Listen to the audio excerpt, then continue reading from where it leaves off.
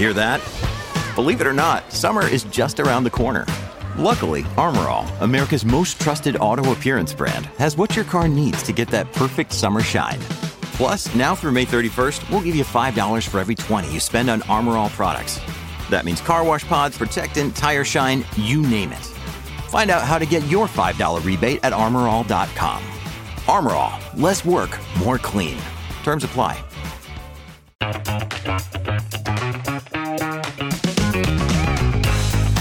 Is Tesla learning to surf? Motley Fool Money starts now.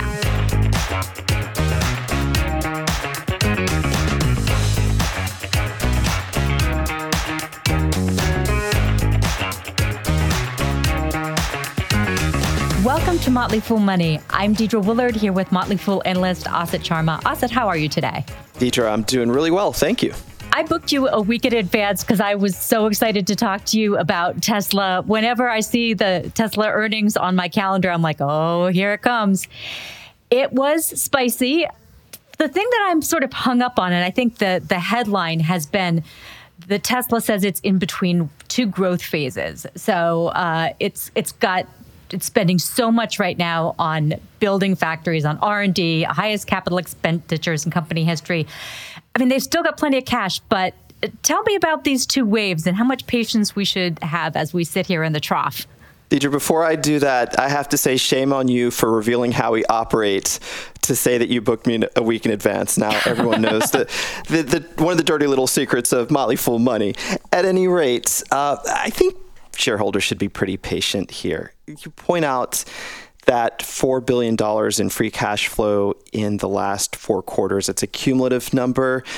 But remember, for those of you who are a little bit dusty on that, that means that after all the investment that Tesla has made over the past year in all this new production capability, it still has $4 billion in cash that it generated. So it's a company that is seeing some margin compression, but it's still churning out very nice cash flow. And I think maybe the elephant in the room, which got addressed briefly, is the impact of Chinese car manufacturers, EV manufacturers.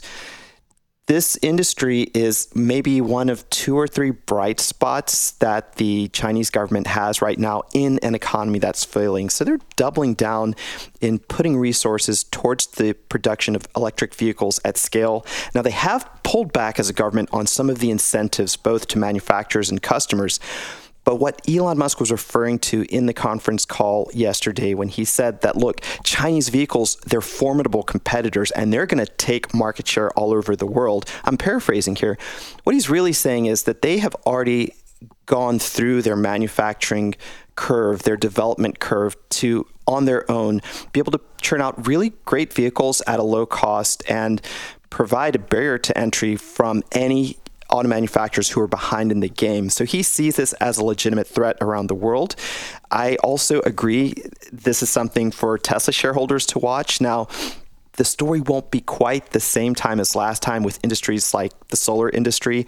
Many governments around the world are a little worried about China's reach in manufacturing and how it can subsidize, fairly or unfairly, its priorities and then knock out local competition. So while I don't think the Chinese wave here of EVs has a free pass into Western markets, it is a competitive threat.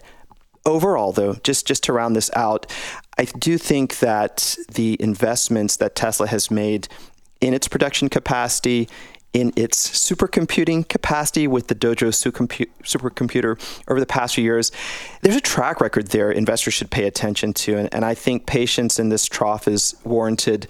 I know the stock is down today and investors are disappointed with a little bit slower growth outlook, but the longer term story is still intact.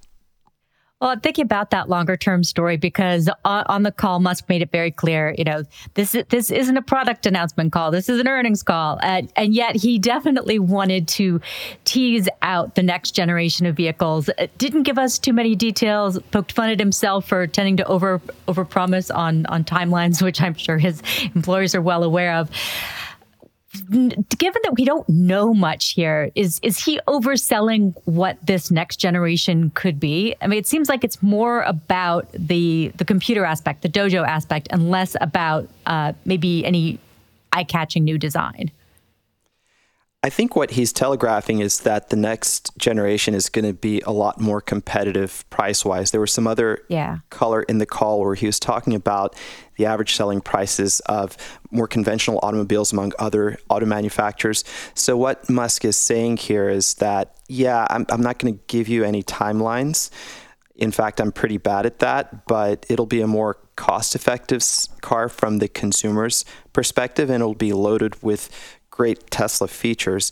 And I think that's enough for shareholders to get a sense of where the company will head next in terms of that wave that you're referring to. And I also like that he was humble. I like the self-deprecating Elon Musk. I hate it when he's on a high horse and is dissing the analyst at the table and cursing and walking in with a huge amount of swagger. I think as a shareholder, you want him to be humbled and focused on Chinese competition, on where Tesla can go to find its growth, and to make those comments about his own foibles that signal to us he's much more focused on getting back comfortably ahead of the competition. Yeah, I've heard some rumors about that, the $25,000 car and things like that. Tesla hasn't said anything about it, and one of the things that Elon has continually stressed is the idea that the most valuable part of the car is going to be the software going forward, and that this is just like a conveyance device. But I got to take issue when you say he was humble, because I mean, I think I never find him particularly humble. And I think my favorite moment might have been when he was asked about his most recent demand for 25% of voting control. And, he was saying he just wants to be an effective steward of the AI technology. It's not about the money. It's not, I think he said, it's not about if I have power and I'm going to go bonkers or something like that. What do you think? What was your take on that and his most recent demands about that? Not surprised. He did actually say, look, it's not about the money. Again, this is the Musk that I sort of like. And you're correct. I mean, there probably is no true version of humble Elon Musk, but humbler than usual. Maybe is what I was trying to communicate. Indeed. When you're asking for voting control so that you can realize your vision, that's more the enfant terrible, the spoiled child genius who's like, just give me the marbles and let me play with them. I want to be like Mark Zuckerberg over here. I think he's just jealous of companies like Meta, which have already established that kind of voting control. And this is another way just to get attention and to point the finger at his greatness, how much AI has been part of Tesla's DNA. We see that a lot in these calls where he's talking about generative AI and AI in general. He doesn't like that after walking away from OpenAI, Tesla today is no longer seen as at the very forefront of artificial intelligence. Rather, it's companies like Microsoft, like OpenAI, which is private, and some bigger competitors. So part of what we're seeing here is Elon Musk's theater and so many references to AI ambitions. And that's, again, you have to take this, if you're a Tesla shareholder, with the rest of what you get with Elon Musk, which is a lot of capability in terms of manufacturing, production, and investment in future technologies. And one of the things I look at every quarter is the energy storage business. It's not a big part of the business, and it hasn't necessarily worked out the way he wanted. I was remembering recently in 2016 when he made that big announcement about the solar roofs and those beautiful glass tiles. He was on the set of Desperate Housewives. It was this whole moment. And well, energy storage, it didn't quite go that fast, but deployments were more than double compared to the previous year. The profits are growing. I mean, small part of the business, but growing pretty quickly. And he said, the energy business is going to grow faster than the car business. Maybe, I don't know. But one fact that they said is they're going to start releasing those production numbers along with the car numbers. That seems to me to be a positive sign. I think so. And I think this is something we can start paying attention to with a little more time. Deidre, you're right. Total deployments of gigawatts in 2023 increased 125% versus 2022. So this is a business that's growing faster than that vaunted 50% rate, which is really the stretch goal for automotive production, and all kinds of signals on the ground that automotive production is going to slow next year. When you add the energy business to the other services business, so sale of like used Tesla cars, the supercharging revenue, that now has become about 15% of the total top line.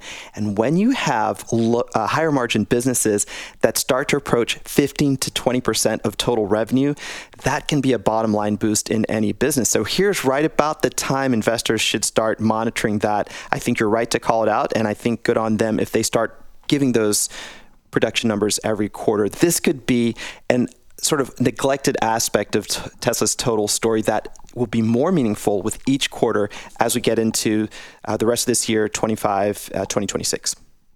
Yeah, absolutely. Well, I could talk to you about Tesla all day, but I want to hit another one that reported yesterday because it isn't a household name, but man, it's a great story, and that's ServiceNow. Love for you to explain a little bit of what this company does and why it had such a spectacular quarter. Sure. ServiceNow is a company that makes it super simple for workers at an enterprise business to spin out apps to do things. So, for example, if I wanted to have some way to communicate with you about scheduling on Motley Fool Money, I might be able to use ServiceNow to make that very easy rather than the way we probably go about it now, some Slack, some emails, etc.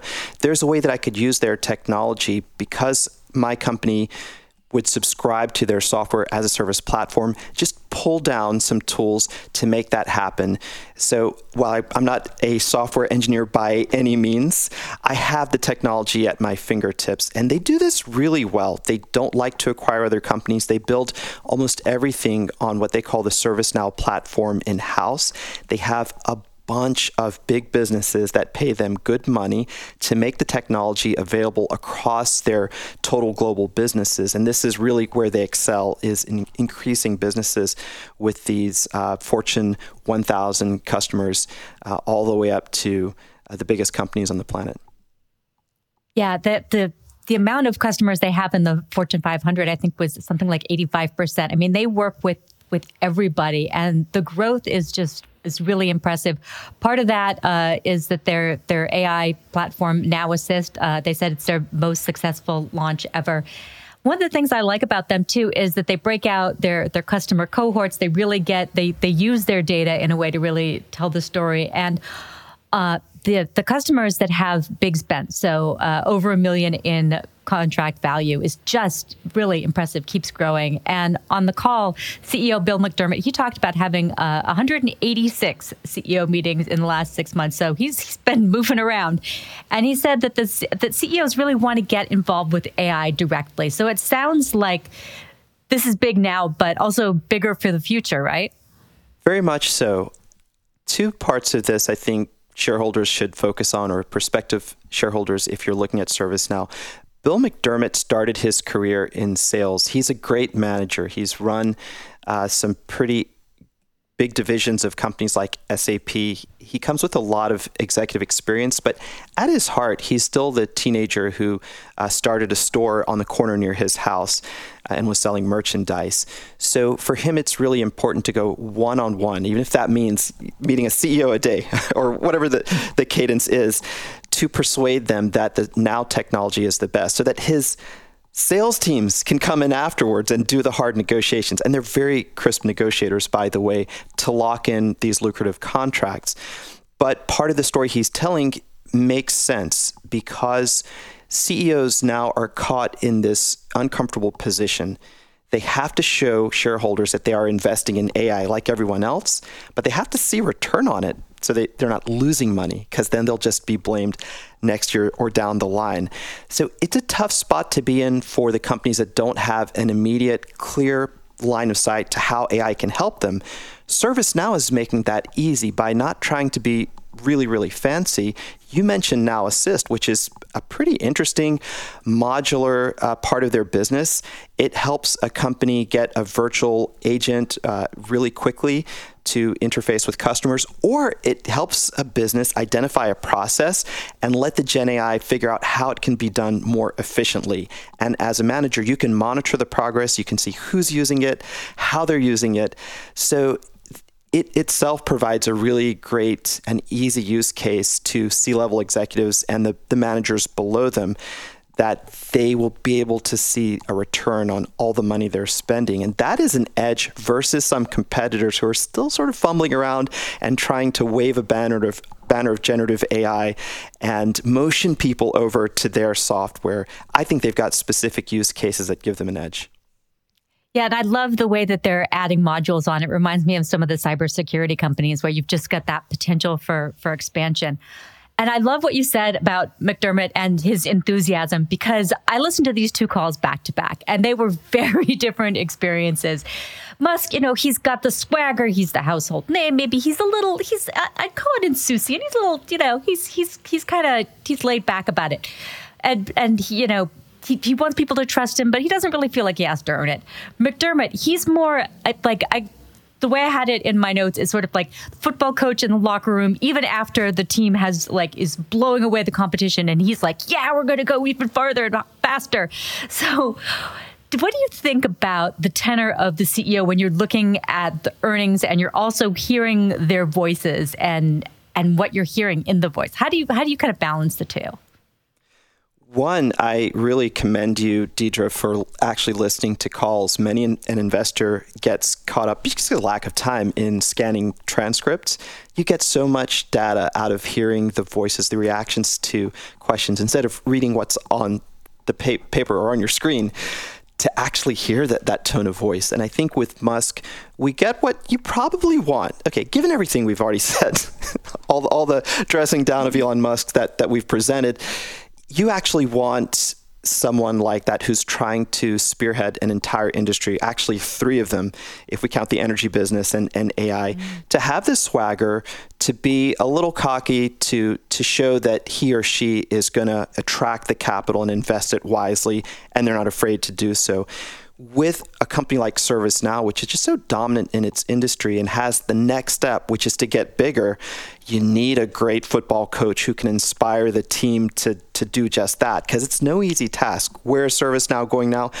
They're starting to work with sovereign governments, because when you get that big, we talked about the statistic you cited, 85% of the Fortune 500, okay, what's left? Another 15%, you have to now go to governments and sell your wares there. You need a coach who's proven, who can inspire the troops, who doesn't get tired, who needs to rest his or her voice at night, maybe with a cold soft drink or something, just because they're hoarse from all the exhortation.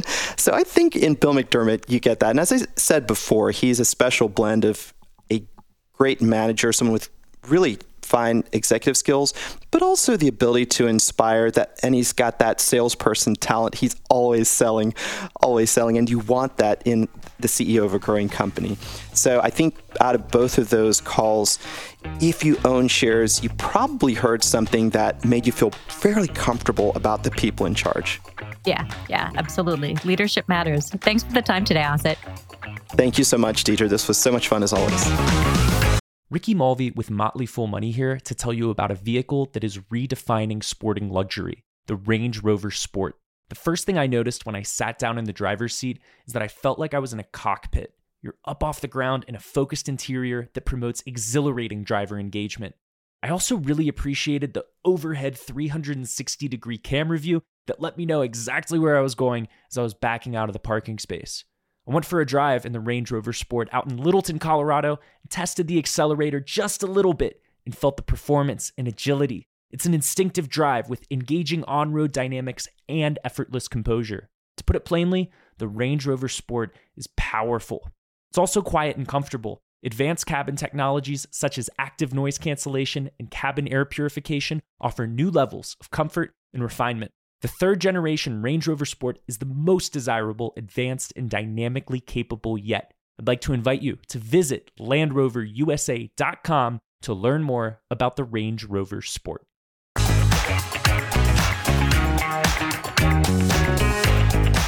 talk about a lot of stocks on the show, but it's just a peek at the Motley Fool's investing universe. This year, we're rolling out a new offering. It's called Epic Bundle. The service includes 7 stock recommendations every month, model portfolios, and stock rankings, all based on your investor type. We're offering Epic Bundle to Motley Fool Money listeners at a reduced rate as a thanks for listening to the show. So, for more information, head to fool.com/epic198. We'll also include a link in the show notes for you. Most CEOs are happy when an analyst upgrades their stock. Not this one.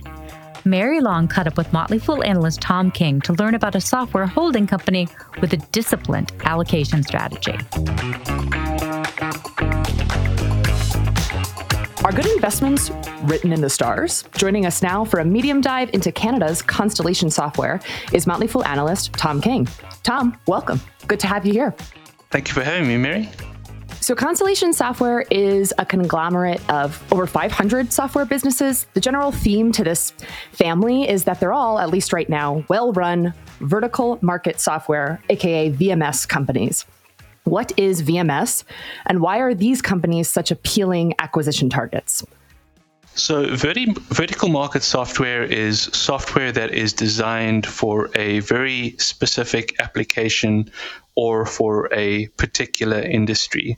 So the easiest way to understand it is by contrasting it to horizontal market software, like Microsoft Word, for example, or Google Sheets is classified as horizontal market software because it's used in a variety of industries and for a variety of applications.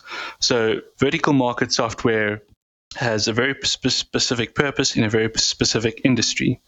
And the reason they're not necessarily more appealing acquisition targets than any particular kind than any other kind of business, it was just that this was an industry that when the company was founded back in 1995, the founder felt that this industry was being overlooked and that there were opportunities there. So the founder, his name's Mark Leonard, and he's like a pretty central part of this story of Constellation. He's been called the Warren Buffett of software. What's the deal with that nickname? Where did that come from? I suppose it would be that he has established a very disciplined set of acquisition criteria, and they are criteria that they are not willing to deviate from. So no matter what the rest of the business environment is like, they stick to their criteria, and that can be hard to do because often they're being encouraged to get on the train with everybody else, but they're not willing to do that. Do we have a sense of what those criteria are? Today, they focus on vertical market software companies, and the specific criteria that they look for in those companies are that they are small, so typically fewer than 100 employees, but they can get bigger, but they prefer small. They also prefer companies that are first or second in terms of market share in their industry. They like them to be mission critical, to the service they provide to be mission critical. And they want them owner managed. So the owner who is selling to Constellation should ideally be willing to stick around and continue to manage the business. And the last criteria is that they expect the business to run autonomously after acquisition. So this is a company that has compounded shareholder value at a rate of 34% since over the course of its history as a public company. So clearly this formula that you've laid out, it's worked pretty well for Constellation. That said, if you can articulate what they're looking for in businesses, what is stopping someone else from copying and pasting and doing the exact same thing? What's the moat here? The moat is that they set themselves up as an attractive person to sell to. So if you were the owner and manager of a small software business and you're getting to the point where you're thinking you want to sell this business, you can sell to, your options are Constellation on one hand and a variety of other businesses such as private equity investors on the other hand. And typically those kind of businesses, those private equity investors, have an exit date. So they're not going to hold this business forever. They're probably going to come in. They may make some changes. They'll try to, in inverted commas, optimize the business. They might borrow a lot of money against the business's assets. That is how private equity investors typically work, and they look to get out in 5 years' time or 10 years' time or some time frame. So Constellation sort of sets itself up as, if you don't want to go that route, come to us. We'll offer you a decent price. We'll give you an opportunity to cash out. We're not going to tell you how to run your business, and we'll hold you forever. So it's a comfortable. If you care about the business that you own and the people who work for you, when you get into the point where you want to sell, Constellation is a good candidate to consider. Yeah, so it seems like culture is really a selling point here. And again, we've talked about Mark Leonard a bit, but he's a really central point of that culture. Mentioned he's an interesting guy. He doesn't do any interviews. There are maybe only 1 or 2 pictures of him on the internet, but investors can kind of get a sense for what he's about through reading his president's letters. They're not annual. In 2017, Leonard said he would only write to shareholders when I think I have something new and important to communicate. I'm sure you've read a lot of these letters. Do you have a favorite nugget or takeaway from his writings to shareholders? Yes, I think one of my favorites is from a letter he wrote in 2018. This was one of his last before he decided, I'm not going to continue writing these unless there's something useful to say. And he said, one of the analysts who covers Constellation recently changed his perennial sell recommendation to a buy. We lost one of our few critics. Analysts who worry about the quality of earnings and reversion to the mean and the impossibility of trees growing to the sky are valuable. And that really stuck out to me because I don't know too many CEOs who would celebrate losing a critic. Sticking to this culture point, Constellation Software does not do stock-based compensation. So if not for that, how does the incentive structure work within the company? So everybody is paid a salary, a cash salary, and a cash bonus. The cash bonus is dependent on 2 performance metrics. Those are return on invested capital and net revenue growth.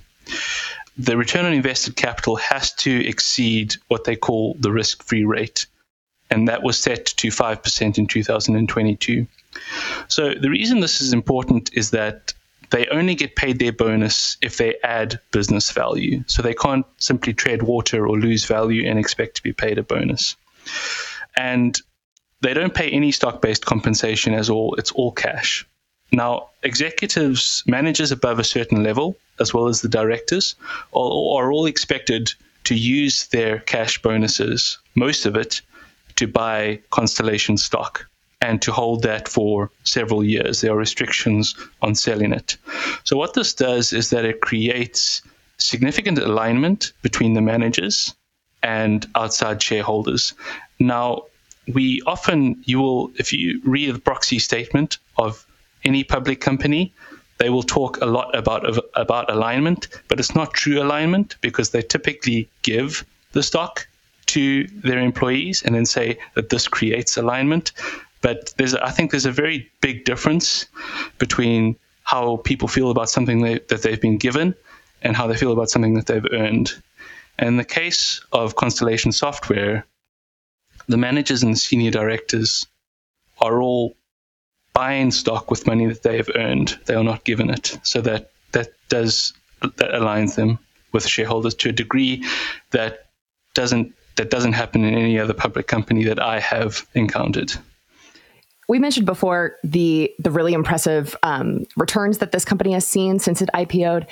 And, even just as we're talking and as I'm researching this company from a foolish investing perspective, you talk about Mark Leonard, talk about these like aligned shareholder incentives, the focus on the long term, kind of letting the companies that are acquired run themselves even after they're bought. As I look at all that, I think, okay, well, wait, what's the downside here? So there've got to be some risks that you're thinking about as you look to the future for this company. What might they be?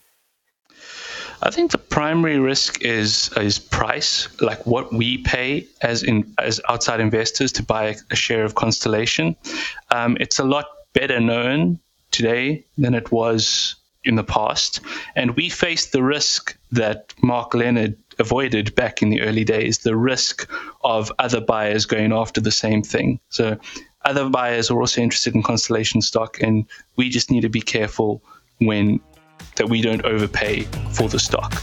So before you buy the stock, if you're considering buying it, definitely put some attention into the price you're willing to pay. Awesome. Well, thanks, Tom, so much for sitting down and kind of giving us a closer eye into what is a really interesting and impressive company. Thank you, Mary.